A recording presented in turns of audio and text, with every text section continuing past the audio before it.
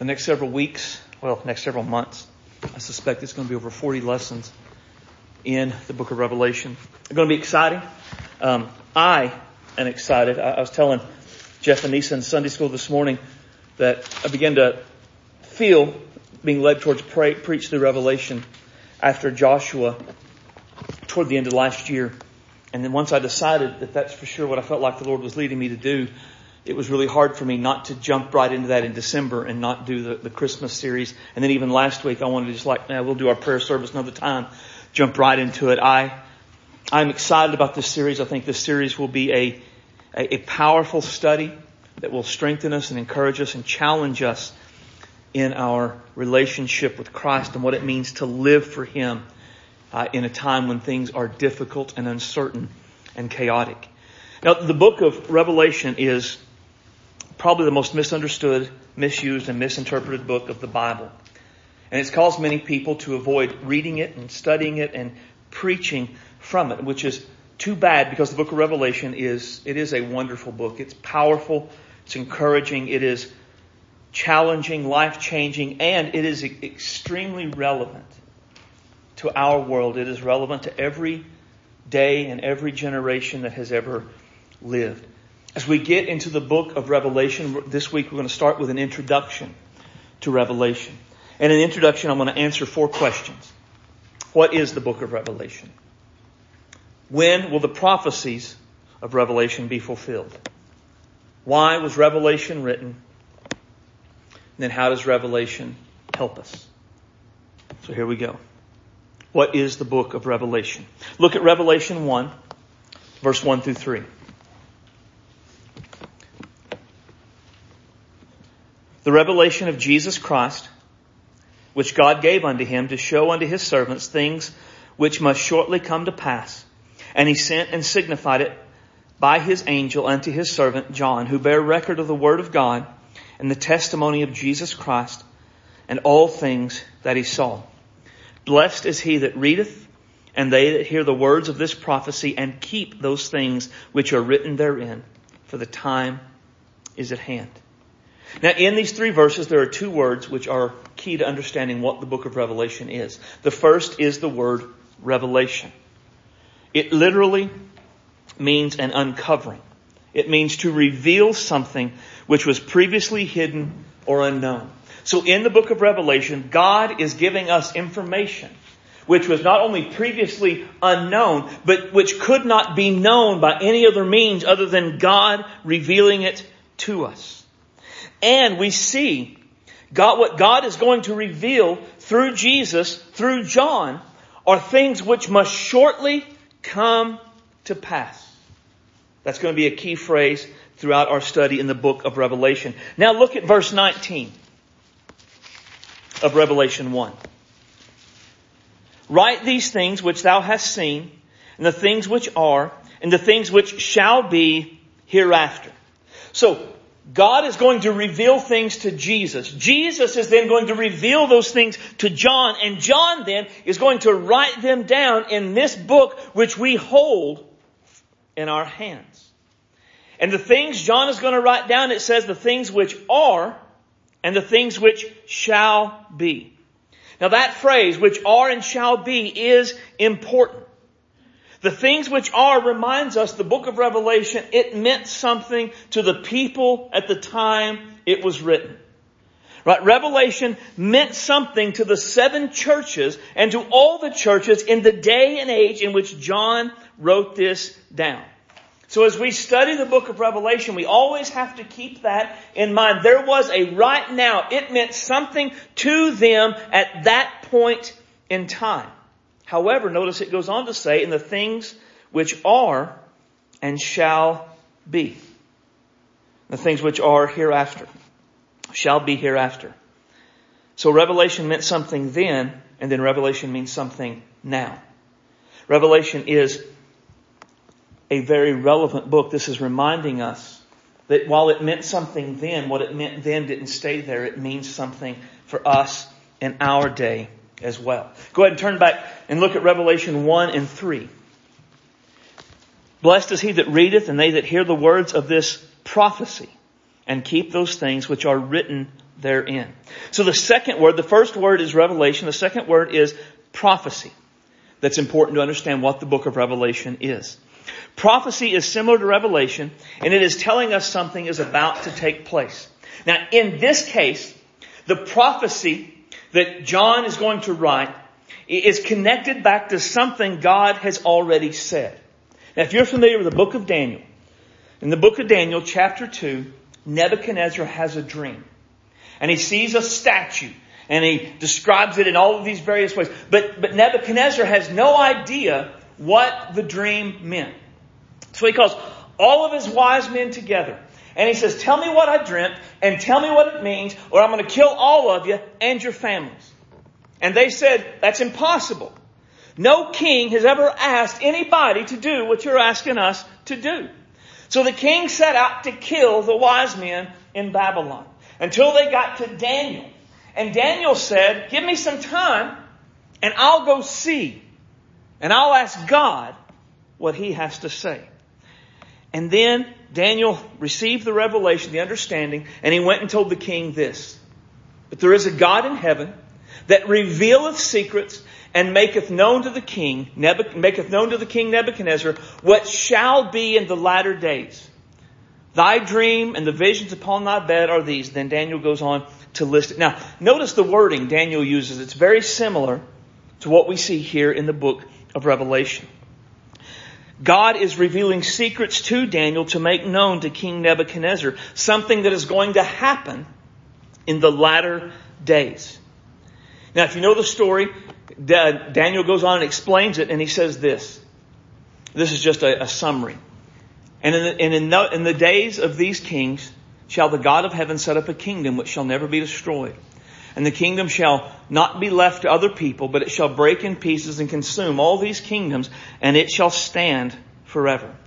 So God gave Nebuchadnezzar, and then gave Daniel the interpretation, a vision, a dream about a kingdom which would come, and which would conquer and destroy all other kingdoms. Right? This kingdom wasn't going to come and prop up an earthly kingdom.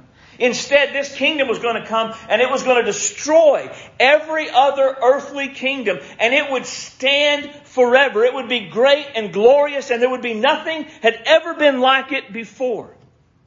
Now, the everlasting kingdom, which God was going to establish, began to be established when Jesus came to the earth. When Jesus was born in Bethlehem, it was the inauguration of the kingdom of God, which God was going to bring to fulfill Daniel's prophecy. And the kingdom of God has been advancing ever since. And now in the book of Revelation, God is going to bring that kingdom into completion. The kingdom, the everlasting kingdom Nebuchadnezzar saw in his dream, Daniel explained in his dream. It is going to be fully realized at the return of Jesus Christ. He is going to come and break every other kingdom, and He is going to set up an everlasting kingdom. And the book of Revelation is a prophecy revealing the coming of the kingdom in the fullness of its power.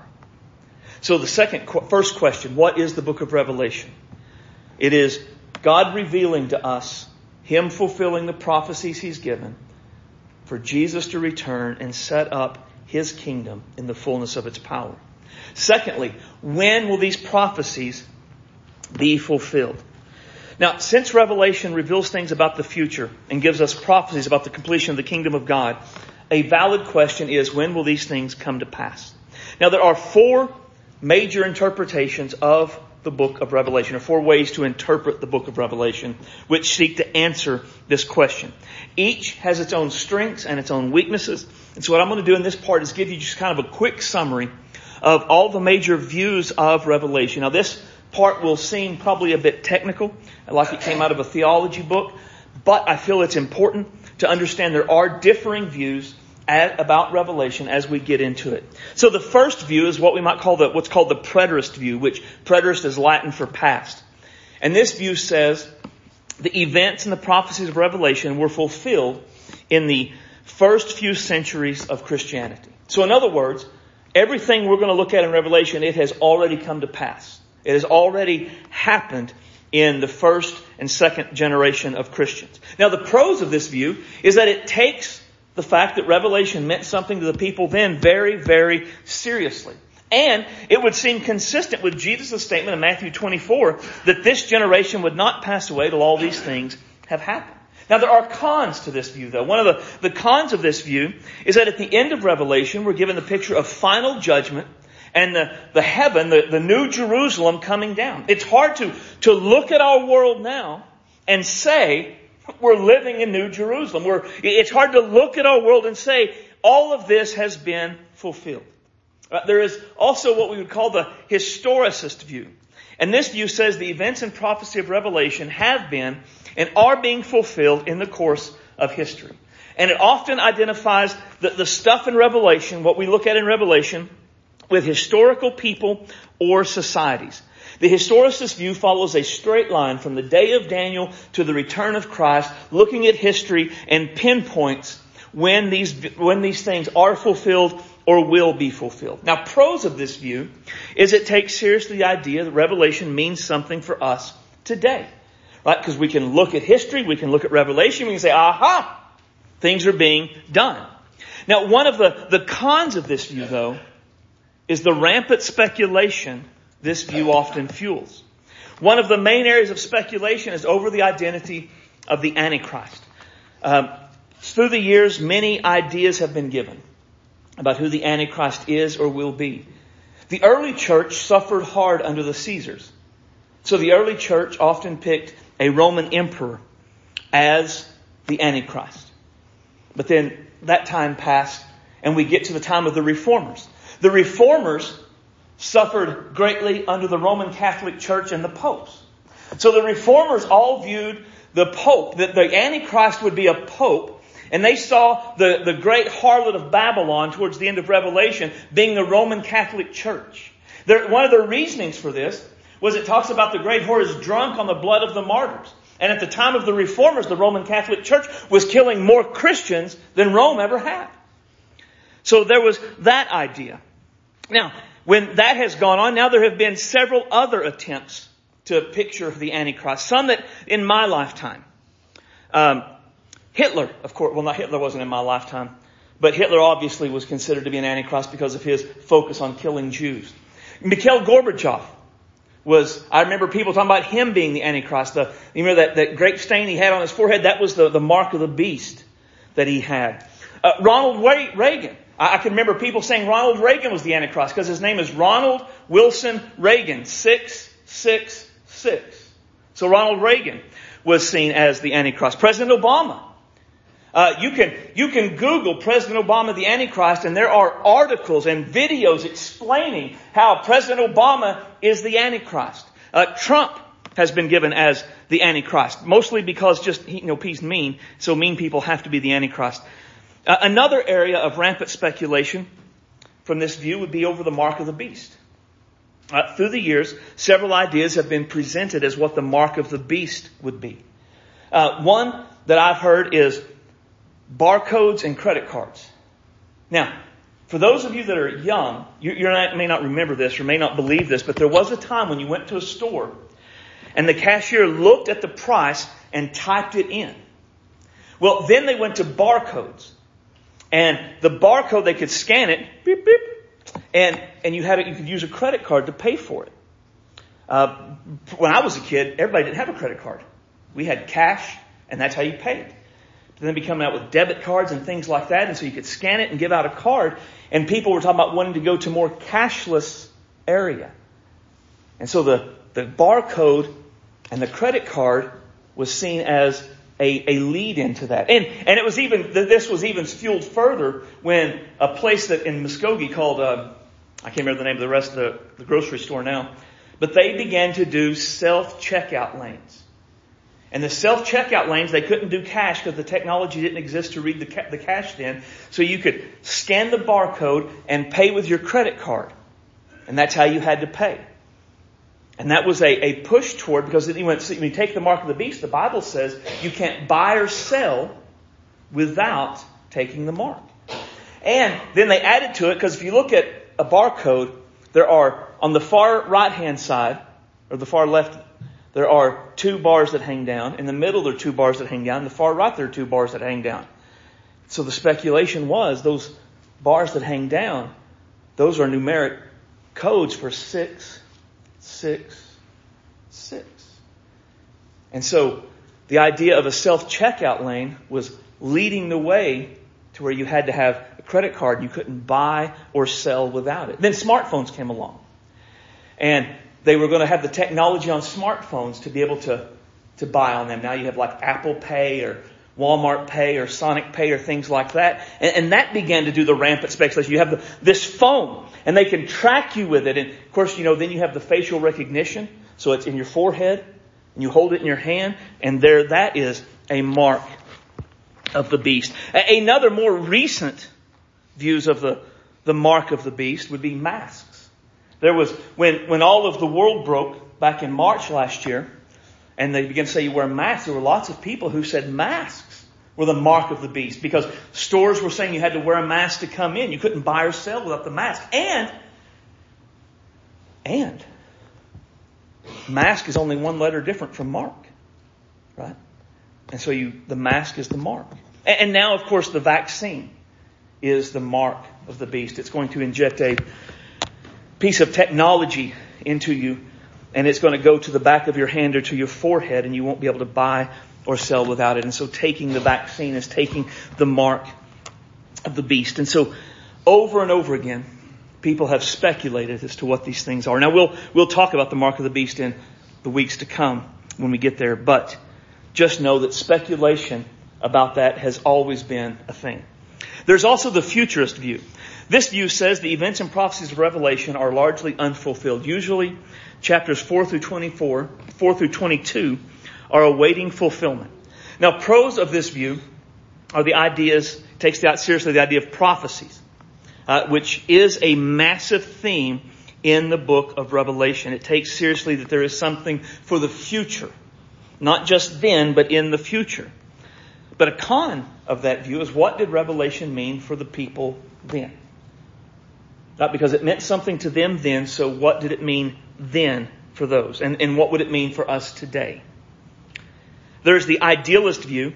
The idealist view said the events and prophecies of Revelation have been and are being fulfilled symbolically through church history in the continuous struggle of good against evil. The pros of this view is it very much means something to everybody of every generation because it's symbolically being fulfilled all the time. The con of this view is there's very little about this view that's meant to be, very little with this view about Revelation that's meant to be taken seriously or literally. Everything is meant to be taken symbolically. So those are the 4 major ways to interpret the book of Revelation. Now with the 4 ways to interpret the book of Revelation, there are 3 views of the millennium, which is in Revelation 20, there is a 1,000-year reign of Jesus listed there. And so there are 3 major ways to interpret the millennium. First is what we call the amillennial view. According to amillennialism, there will be no millennium or 1,000-year reign of Christ, no literal 1,000-year reign of Christ. Amillennial Christians would emphasize Revelation as a highly symbolic book. Many amillennial believers would even say it can be dangerous to interpret the prophecies of Revelation literally. They believe Revelation 21 through 6 and the surrounding verses are in this present age. We are in the millennium now. There is the post-millennial view. Post-millennial view is Jesus will return after the millennium. Now those who believe this view will say the gospel progresses throughout the world. This progress will produce the glorious reign of Christianity, or at least Christian values, and Jesus will return afterward. Now, the essential idea of postmillennialism is progress. Some postmillennial Christians believe that this era of peace is yet to come, and others believe it began at the first advent of Jesus and will continue until the gospel triumphs over all the world, leading some to call this the eschatology of victory. But either way, postmillennialism holds most of the world will be converted by the gospel before Jesus comes back. And then there is premillennial. Premillennial is what we're most familiar with. Premillennial is what you find in, say, the Left Behind books. The premillennial view says Jesus will return before the 1,000-year reign. Now, those who hold this view say that Jesus will literally return to earth and establish a peaceful, powerful reign over the earth, which will last for 1,000 years. Premillennial Christians believe the visions in the book of Revelation must be interpreted sequentially. First, the return of Jesus in Revelation 19. Then, the binding of Satan for 1,000 years and the first resurrection of the saints to reign with Jesus for the 1,000 years. Next, Satan is released and he and his deceived followers, Gog and Magog, will battle against Jesus and his people. Finally, the devil is destroyed, judgment takes place, the last resurrection happens, followed by the coming of the new heaven and the new earth. Now, that was just a very brief and a simple and really possibly oversimplification of the major views. And there are subsets to pretty much every view. For instance, there are those who would describe themselves as partial preterists. And within the premillennial view, there are some who say the rapture comes before the tribulation. There are those who say the rapture would occur in the middle of the tribulation. And then there are those who would say the rapture comes at the end of the tribulation. Now, as you can imagine, there's quite a bit of discussion when it comes to which one of these views is correct. And quite a bit of the discussion surrounding these views produces what the old cliche says, much heat and little light. And so we're not going to really get into a lot of that. When I go through this, I have a view, I believe, about those. I believe one of the major interpretive ways is how I interpret it. One of the views of the 1,000-year reign is what I believe. I believe something about the rapture. But I'm not going to sit here and try to emphasize that. My goal is to give a general overview of the book of Revelation, the prophecies and the revelation revealed in there, in a way that in some ways what I believe is going to come through. There's just no way it's not. But it's not going to be, I'm right. If you don't agree with me, you're stupid. It's just, this is what I see it. And then we're going to look at that and move on. All of the discussion over Revelation caused one guy to say the millennium is 1,000 years of peace Christians like to fight over. Let me give you a story. I don't have time for this. Won't tell it anyway. When I first answered the call to preach, a church from eastern Oklahoma called me to come to preach for them. They didn't have a pastor and they wanted me to preach before they would invite me to preach to try out to be the pastor. So the guy called. He said, "Hey, is this Brother Stacy Ross?" Said it is. He said, "This is Deacon Bob from XYZ Free Will Baptist Church. What do you believe about the millennial reign?" I said, "What?" And he said, "Yeah, here at XYZ Free Will Baptist Church, we do not believe in a literal 1,000-year reign of Jesus on the earth. What do you believe?" But he didn't ask me, "Are you a Christian? Do you believe the Bible? Are you a Free Will Baptist? Do you speak in tongues?" No. "What do you believe about the millennial reign?" I told him, I said, "If that's the main question you have, I probably wouldn't fit in well at your church." So we didn't go there. But that's just how serious some people take it. Right? And there will be discussions as we have along the way. So, when will these prophecies be fulfilled? We'll see. Thirdly, why was Revelation written? Since Revelation was written and reveals things which are and shall be, the book of Revelation means something for Christians of every generation. It meant something for those who initially received it, but it didn't only mean something for those who received it. It means something for us today, and it means something for the Christians in the future. Revelation is not just for them then or for whatever the final generation of Christians happens to be. Revelation was written for the church of Jesus Christ in every generation. Why? Well, Revelation was written to give an unshakable hope to suffering disciples of Jesus. Those who initially received the letter of Revelation were suffering horrible persecution at the hands of the Jews and the hands of Rome. The Jews persecuted them for preaching Jesus and seeking to convert Jews away from Judaism. The suffering they endured took many forms, which we'll discuss further along. Rome also persecuted disciples of Jesus for their unwillingness primarily to offer a pinch of incense to Caesar as an act of emperor worship and loyalty to the state and say, "Caesar is Lord." That first generation of Christians would not do this because Jesus and only Jesus is Lord. So their unwillingness to offer the pinch of incense to Caesar cost them their jobs, their families, their homes, their freedoms, and in some cases, even their lives. In the midst of their suffering, which was largely due to their devotion to Jesus, they wondered why. Why was this happening? Why was it so difficult to follow Jesus? Why had they lost everything when they surrendered to Jesus? They were tempted to throw in the towel, to give up, and to go back to life as it was so the suffering would end. Revelation was written to give them an unshakable hope. Now, while Christians around the globe now, today, suffer, it's not that way so much in America.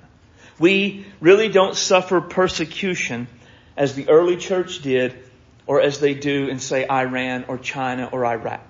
But this doesn't mean we don't understand what suffering is. We do know suffering. We know the suffering of sin. We know the suffering of sickness. We know the suffering of loss. We know the suffering of tragedy. We know the suffering of the destruction of a marriage. We know the destruction of watching a loved one destroy their lives. We may not suffer specifically because of our devotion to Jesus, but we have not escaped this life without suffering. We know suffering. And we, as they, need an unshakable hope. We need to know Paul was not exaggerating when he said the glories of this life could not be compared. They were so great, it was not even a good comparison to look at the suffering of this life. Revelation was written to help us have this kind of a hope. It reveals to us it's worth it to be faithful to Jesus, even in the midst of suffering. Revelation was written to give us an unshakable hope. It was also written to encourage unwavering faithfulness in a seductive culture. Rome was a very seductive culture. There was the seduction of success. The seduction was played out in many ways. From the success you could only have by worshiping Caesar, to the success you could only have as a member of the trade guilds with their idol worship and their sexual immorality. There was also the seduction of sensuality. Think of any sensual sin you have ever heard of and realize it was available then. It was acceptable then. It was encouraged then. Nobody thought anything of it then. And it appealed to people as it did. Our world today is no less seductive. The seduction of success causes many to compromise their values and their ethics. The seduction of success causes many people to take sinful shortcuts so they can get a little bit ahead. The seduction of sensuality is just as strong in our day as it was theirs. If anything, it is more. Because then, if you wanted to take part in some sort of a sensual sin, you actually had to go. Now, even if you can't go and take part with a Google search, you can find it and watch it. And vicariously experience it. We as they need to be encouraged to an unwavering faithfulness in a seductive culture. And Revelation does this. And two ways it does this. First, Revelation is filled with promises of blessings for faithfulness. We don't have time to go there. We'll run out of time. But when we get to Revelation 2 and 3, there are 7 letters to 7 churches. Every letter gives some sort of a promise for those who are faithful in the midst of a seductive culture. To those who overcome, they will get this. To those who persevere to the end, this will be their reward. Right? There is a constant promise of blessing for faithfulness. And they remind us it will be worth it all someday. But while Revelation is filled with promises of blessings, it is also filled with warnings of judgment for falling away. Just as there are promises for blessings for faithfulness in the 7 letters, there are warnings of judgment for those who succumb to the seductive culture and either reject Jesus outright or just turn away in unfaithfulness. Revelation is filled with warnings of, I will blot your name out of the book of life. I will kill her children with death. Over and over again, Jesus warns us that when we give in to the seduction of this age, there are deep, disastrous, destructive consequences. An old Southern gospel song talks about pressing on because there's a hell to shun and a heaven to gain. There's truth in that. Revelation reminds us of the terrible consequences for abandoning Jesus and encourages us to remain faithful in a difficult and tempting time. Revelation was written to give us unshakable hope in times of suffering, encourage unwavering faithfulness in a seductive culture, to refute deception in the church. In the days in which Revelation was written, there was all kinds of false doctrine and false teachers. And the false teachers, the thing they did was they encouraged people to take part in the seduction of the culture. They encouraged them to compromise with Rome. Burn the pinch of incense. Jesus understands. Go ahead and go along with the trade guilds and their sexual immorality and their idolatry. Jesus understands. Go on with the seduction of sensuality. Jesus understands. And Revelation repeatedly says, no, Jesus does not understand. Jesus is not okay with it. In fact, to one church, Jesus tells them, be faithful unto death. They are suffering. It is hard. And he says it's going to get worse. And here's how you deal with it. You die if that's what you have to do in your faithfulness to me. Revelation reveals Jesus will bring false teachers into judgment and he will doom them to hell for eternity. False teaching abounds in our day just as much as theirs. And in our day, the false teachers say the same things. Jesus understands. Jesus is okay with your sin. It's not really sin anymore. Go ahead and take part in this. Go ahead and do this. We are constantly assured Jesus understands. And He is okay with our compromising with the world, our compromising our morals, our compromising our ethics, our living sinfully. And Revelation is going to remind us over and over again, Jesus is not okay with it. Revelation will refute the deception we face in our day. So Revelation was written to give unshakable hope to suffering disciples, encourage unwavering faithfulness in seductive culture, refute deception in the church, and fuel mission among the nations. The tragedy of the judgment falling in Revelation is it doesn't have to happen. That Revelation ends for some in horrific judgment. But it doesn't have to happen. Several times in the book of Revelation, we're going to see people refuse to repent of their sins. And there are consequences for that. Revelation 14:9-11 gives us a description of God's wrath, where they're told the wrath of God is poured out full strength on people. And they are tormented with fire and brimstone, and the smoke of their torment rises forever and ever. This is contrasted with Revelation 21:3-4, where we're told God will be with us. There'll be no more sickness, nor death, nor parting, nor pain, because the former things are passed away. The certainty and terrible nature of God's judgment moves us to mission. Because the reality is none escape. None escape the judgment of God, except through repenting of their sins and believing in Jesus Christ. Lest their name is in the Lamb's book of life, they will be cast into the lake of fire for all of eternity. And it motivates us, knowing that. I must take Jesus to them. I must talk to them about the Savior. I must do everything I can to ensure my friends, my relatives, my associates, and my neighbors have repented of their sins, have believed in Jesus Christ. Otherwise, they will face the wrath of the Lamb, and I don't want that for them. The horrible nature of God's wrath as revealed in the book of Revelation fuels our mission among the nations. Now, finally, how does Revelation help us? Again, notice in Revelation 1:3, blessed is he that readeth, they that hear, and those that keep the things written therein. Those who keep. Revelation is not a theoretical book made up of charts and speculation. Revelation is a practical book meant to be lived out in our day-to-day lives. So how does Revelation help us to live for Jesus in our day-to-day lives? Well, first, Revelation displays God's greatness. Revelation is not about an epic struggle of good against evil. It is about a God who just does whatever He wants to do. There are two aspects of God's greatness emphasized throughout Revelation. One is God's sovereignty over all history. All history. Not just a moment, but history. God chooses when it's time for the seals to be opened, the bowls to be poured out, and the judgments to be meted out.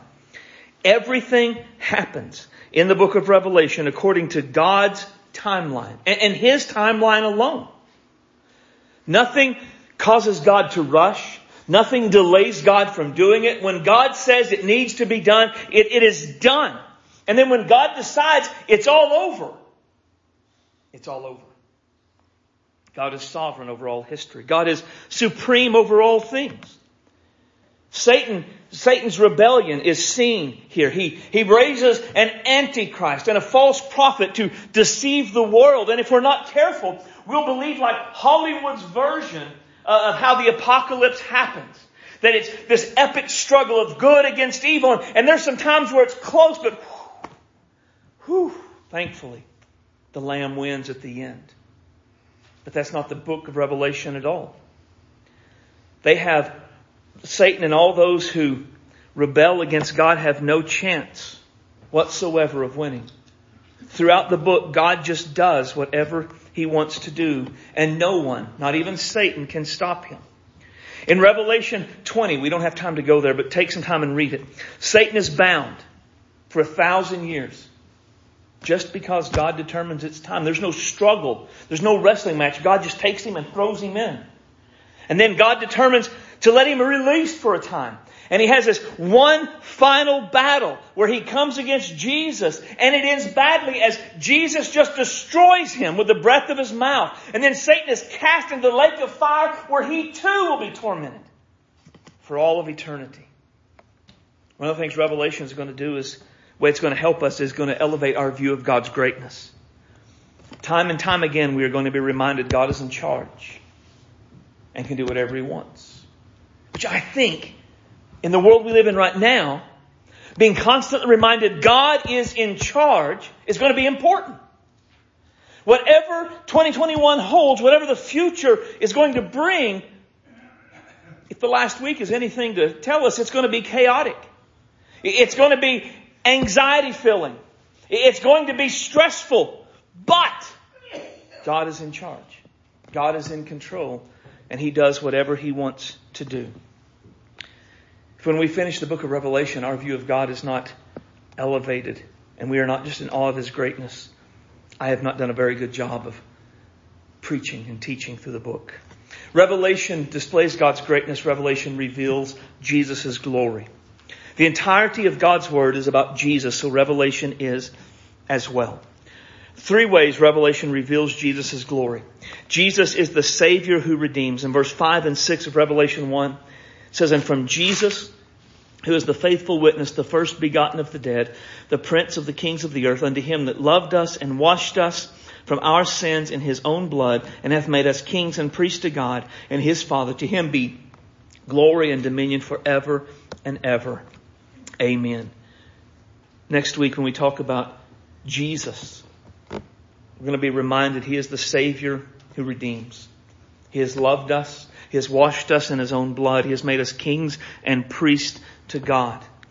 Revelation is going to reveal Jesus' glory by constantly pointing us to the one who died on our behalf. Jesus is also the Lord who reigns. Look at verse 12 and 13. "And I turned to see, the voice spake with me, and He turned, and I saw 7 golden candlesticks. In the midst of the 7 candlesticks, one like the Son of Man, clothed with a garment to the foot, girt about the paps with a golden girdle." And then verse 17 says, "And I saw Him, and I fell at His feet as dead. And He laid His right hand upon me, saying, Fear not, I am the first and the last. I am He that liveth and was dead. Behold, I am alive forevermore. Amen. And have the keys of hell and death." And then if you look at verse 5, Jesus is the Prince, the ruler of the kings of the earth. Verse 6, He has dominion forever and ever. Over and over again, we're going to be reminded Jesus rules and Jesus reigns. If there is really one primary message of the book of Revelation, it is Jesus wins. And we get to be a part of it. Again, in a day when the world is confusing and chaotic, it is important to know Jesus is going to win, and we get to be a part of that. Jesus is the King who conquers. And Revelation 19, you can take some time this week and read that. Comes the end of the tribulation period when Jesus is coming to set up his 1,000-year reign. He comes as a conquering king. His clothing has the blood of his enemies on it, and his sword is coming out of his mouth. He brings judgment and wrath on those who raged and plotted against him. Jesus conquers. Jesus reigns. Jesus wins. Revelation is going to constantly reveal Jesus' glory to us and again elevate our view of him just as it does with God. And then finally, Revelation urges us to consider the time. You can't really think about the book of Revelation without thinking about the end of time. And while I'm sure every generation before us has felt they were the last generation, I can say with certainty, whether we are the last generation or not, the time for his return is closer than it's ever been. And I can say this because of what the Bible says. And knowing the time, that it's high time to awaken out of sleep. For now is our salvation nearer than when we believed. The night is far spent, the day is at hand. Let us therefore cast off the works of darkness. Let us put on the armor of light. There is a sense of urgency to Paul's words. The whole point he's making is the day of Jesus' return is closer now than it was when we first believed. Now, this is an obvious point, but it's still one we can miss. From what I understand in God's Word, there is a day set aside. God already knows the day all of this stuff is going to happen. And if we look at it like that, there is a countdown timer. And it's counting down to 0. It started when, in the beginning, God created. It started counting down. And when it hits 0, the end. All of this begins to happen. An obvious implication of this is that every day and every moment draws us closer to this day. Paul, writing in Romans, is trying to alert us to this. He's trying to tell us we must wake up and live as though it's true. Now, the idea of wake up here is not the sleep of the dead who need to be awakened through the Holy Spirit. Instead, it's the sleep of the church, who have fallen asleep in carnal security, have been lulled into complacency by embracing a spirit of apathy. Revelation is going to urge us to feel a sense of pressure about this day. Look at verse 1 again. The revelation of Jesus Christ, which God gave unto him to show unto his servants things which must what? Shortly come to pass. And then verse 3. Blessed is he that readeth, and they that hear the words of the prophecy, and keep those things which are written therein, for the time is at hand. There is a sense of urgency and immediacy in the warnings and the teachings of the book of Revelation. Even if the return of Jesus is not imminent, as in we'll see it in our lifetime, just seeing what we see in the book of Revelation, knowing what we know from the book of Revelation, it should press on us and give us a sense of urgency in how we live and what we do in our lives. Because Jesus is coming, and he's bringing judgment with him. I mean, something we have to understand is everybody faces some sort of judgment. There are two kinds of judgment spoken of in Scripture. There is a judgment for those of us who would say we're disciples of Jesus. 1 Corinthians 3 describes it. We have the foundation of Jesus laid in our lives when we were saved. And from that moment on, we began to build on it with gold, silver, and precious stones, or wood, hay, and straw. How are we building? The day will come when all of that is going to be judged. It's going to be tried by fire. And all of the wood, hay, and straw is going to burn up and be destroyed. What's going to be left? Think about just this year. Just the first couple of weeks of this year. What has been the priority of your focus in life? Would the things you have focused on, would they be gold, silver, or precious stone, or would they be wood, hay, and stubble? Think of the things we got upset about this year so far. Would they be gold, silver, and precious stones at the return of Jesus, or are they wood, hay, and straw? Think of the things giving us ulcers, keeping us up at night.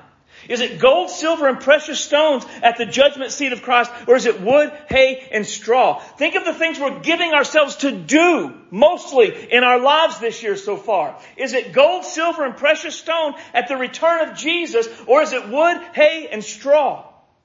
Jesus is coming. And He's bringing judgment for you and I with Him. We will all stand before the judgment seat of Christ. Paul said, knowing therefore the terror of the Lord. God help us to feel that as we go through the book of Revelation. But the judgment seat also brings ultimate judgment. For people whose names are not written in the book of life are going to be cast in the lake of fire. And our loved ones are lost. They're living in sin. They believe false doctrine. They're living carnally secure. They are doing all manner of things that will leave them hearing, "Depart from me, you worker of iniquity. I never knew you." God help us to feel the weight of that judgment day on their lives too. Because if we're not living for gold, silver, and precious stones, we're not investing in them as we need to. God help us to feel the pressure, to feel the urgency and say, there are some things I'm going to have to let go. They're not. When Jesus returns, it's not going to matter. And I'm going to let that go, and I'm going to live for what is ultimate and eternal. Next week we'll dig into Revelation chapter 1. Here's what I want to encourage you to do. I want to encourage you before next week to read the whole book. At least chapter 1, but try to read the whole book. And here's what I'm doing, and here's what I would encourage you to do as well. We're going to spend more than 1 week in each chapter. I think we'll cover all of chapter 1 next week probably. But read the whole book this week to get the big broad overview of all that happens in Revelation. You don't have to understand it, just the pictures in your head. And then, while we're in chapter 1, read it. And have like a journal. And be like, what does this teach me about God the Father? And what does this teach me about Jesus Christ? And what does this teach me about the Holy Spirit? And then what does this teach me about humanity?